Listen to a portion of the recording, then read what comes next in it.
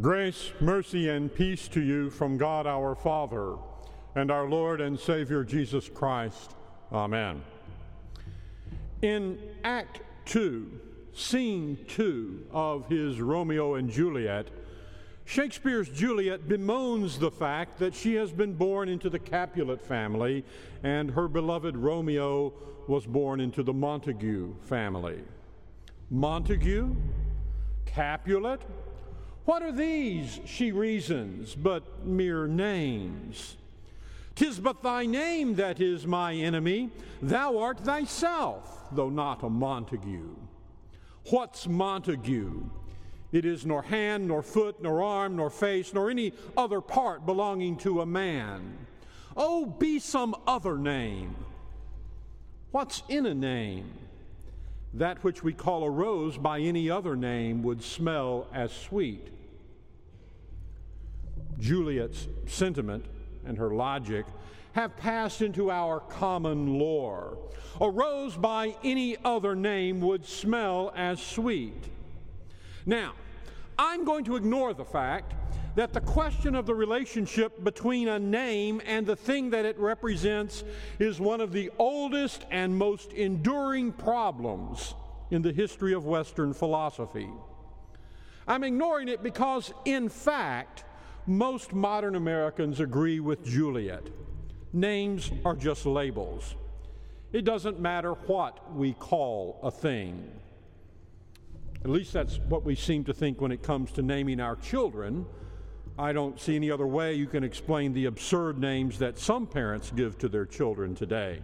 Frankly, it seems to me that names matter more to us when naming our pets than naming our children. You hardly ever see a black Labrador retriever named Spot or a dachshund named Fluffy. You're much more likely to meet someone with a son named Spot or a daughter named Fluffy.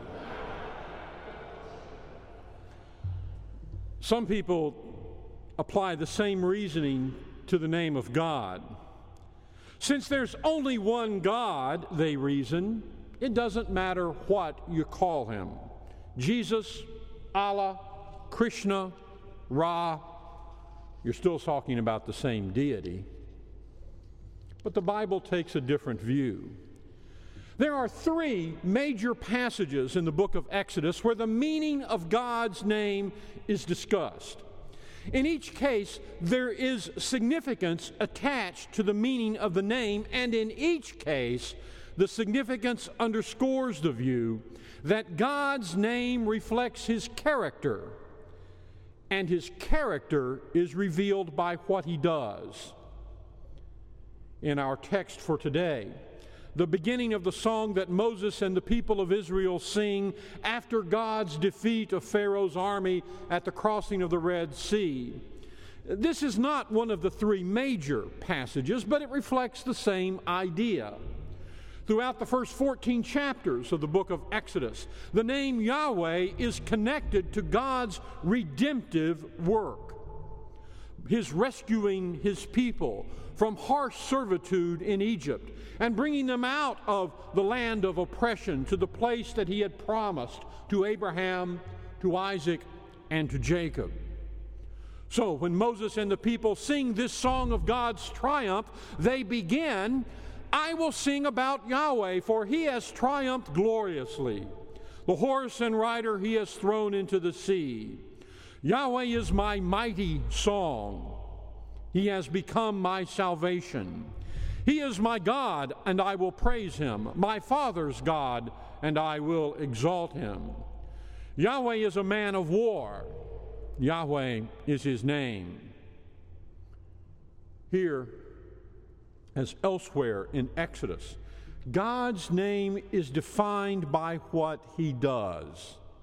The name Yahweh is associated with the mighty warrior, so that Yahweh is the God who remembers his promise to Abraham. Yahweh is the God who delivers his people by defeating their enemies. Yahweh is the God who fulfills the word that he had spoken to Moses. that by the time he was done with them, even the Egyptians will know that I am Yahweh, when I stretch out my hand against Egypt and bring out the people of Israel from among them. And in celebration of that deliverance, Moses and the people of Israel lift their voice and they sing, "The Lord is my strength and my song, and he has become my salvation." And because God has grafted us into his people, we can all join with Moses and lift our voices and sing together with them. "The Lord is my strength and my song, and he has become my salvation."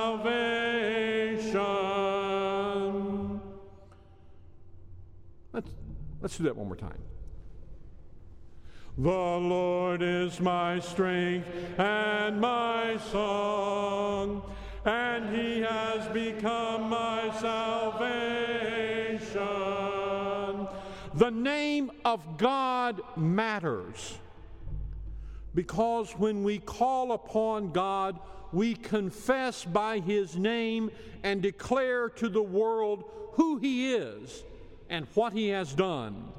And to call upon God by a different name is to confess something different about God.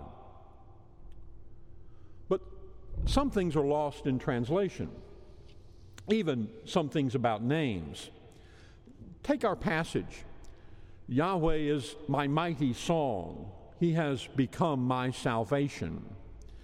Now, the standard English translation of the word salvation is ever so slightly off target. The Hebrew has a preposition attached to the front of the word, Yeshua. In this case, the preposition indicates the role or the function that a thing or person performs. The point is this: the idea here is not the abstract concept of salvation, but rather the proclamation that Yahweh is the one who performs that deed. He is the one who saves his people, so that we could perhaps communicate that more effectively by translating, "Yahweh is my mighty song, and he has become my Savior." So when Moses and Israel sing, "The Lord is my strength and my song, and he has become my Yeshua," they declare before the world that Yahweh is the Savior who delivers his people from bondage and brings them to the land of promise. And we confess the same thing when we sing with them, "The Lord is my strength and my song, and he has become my Yeshua." Yes, the name of God matters, because the name of God is a declaration of who God is and what he has done. And that's just as true in the New Testament as it is in the Old Testament. Thus, when the angel appeared to Joseph and told him to take the already pregnant Mary as his wife, he said, "She will bear a son, and you will call his name Yeshua, for he will save his people from their sins."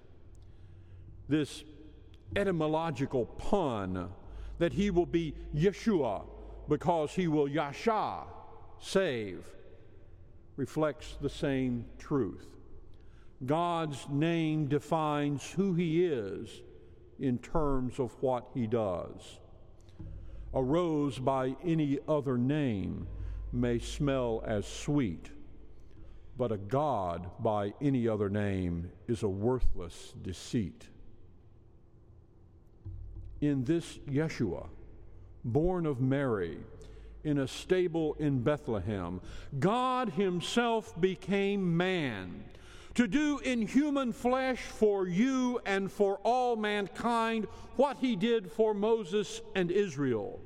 Deliver you from bondage, not merely the bondage of physical human slavery, but to deliver you from that slavery that binds us all in thrall to sin and death and black damnation of eternal hell.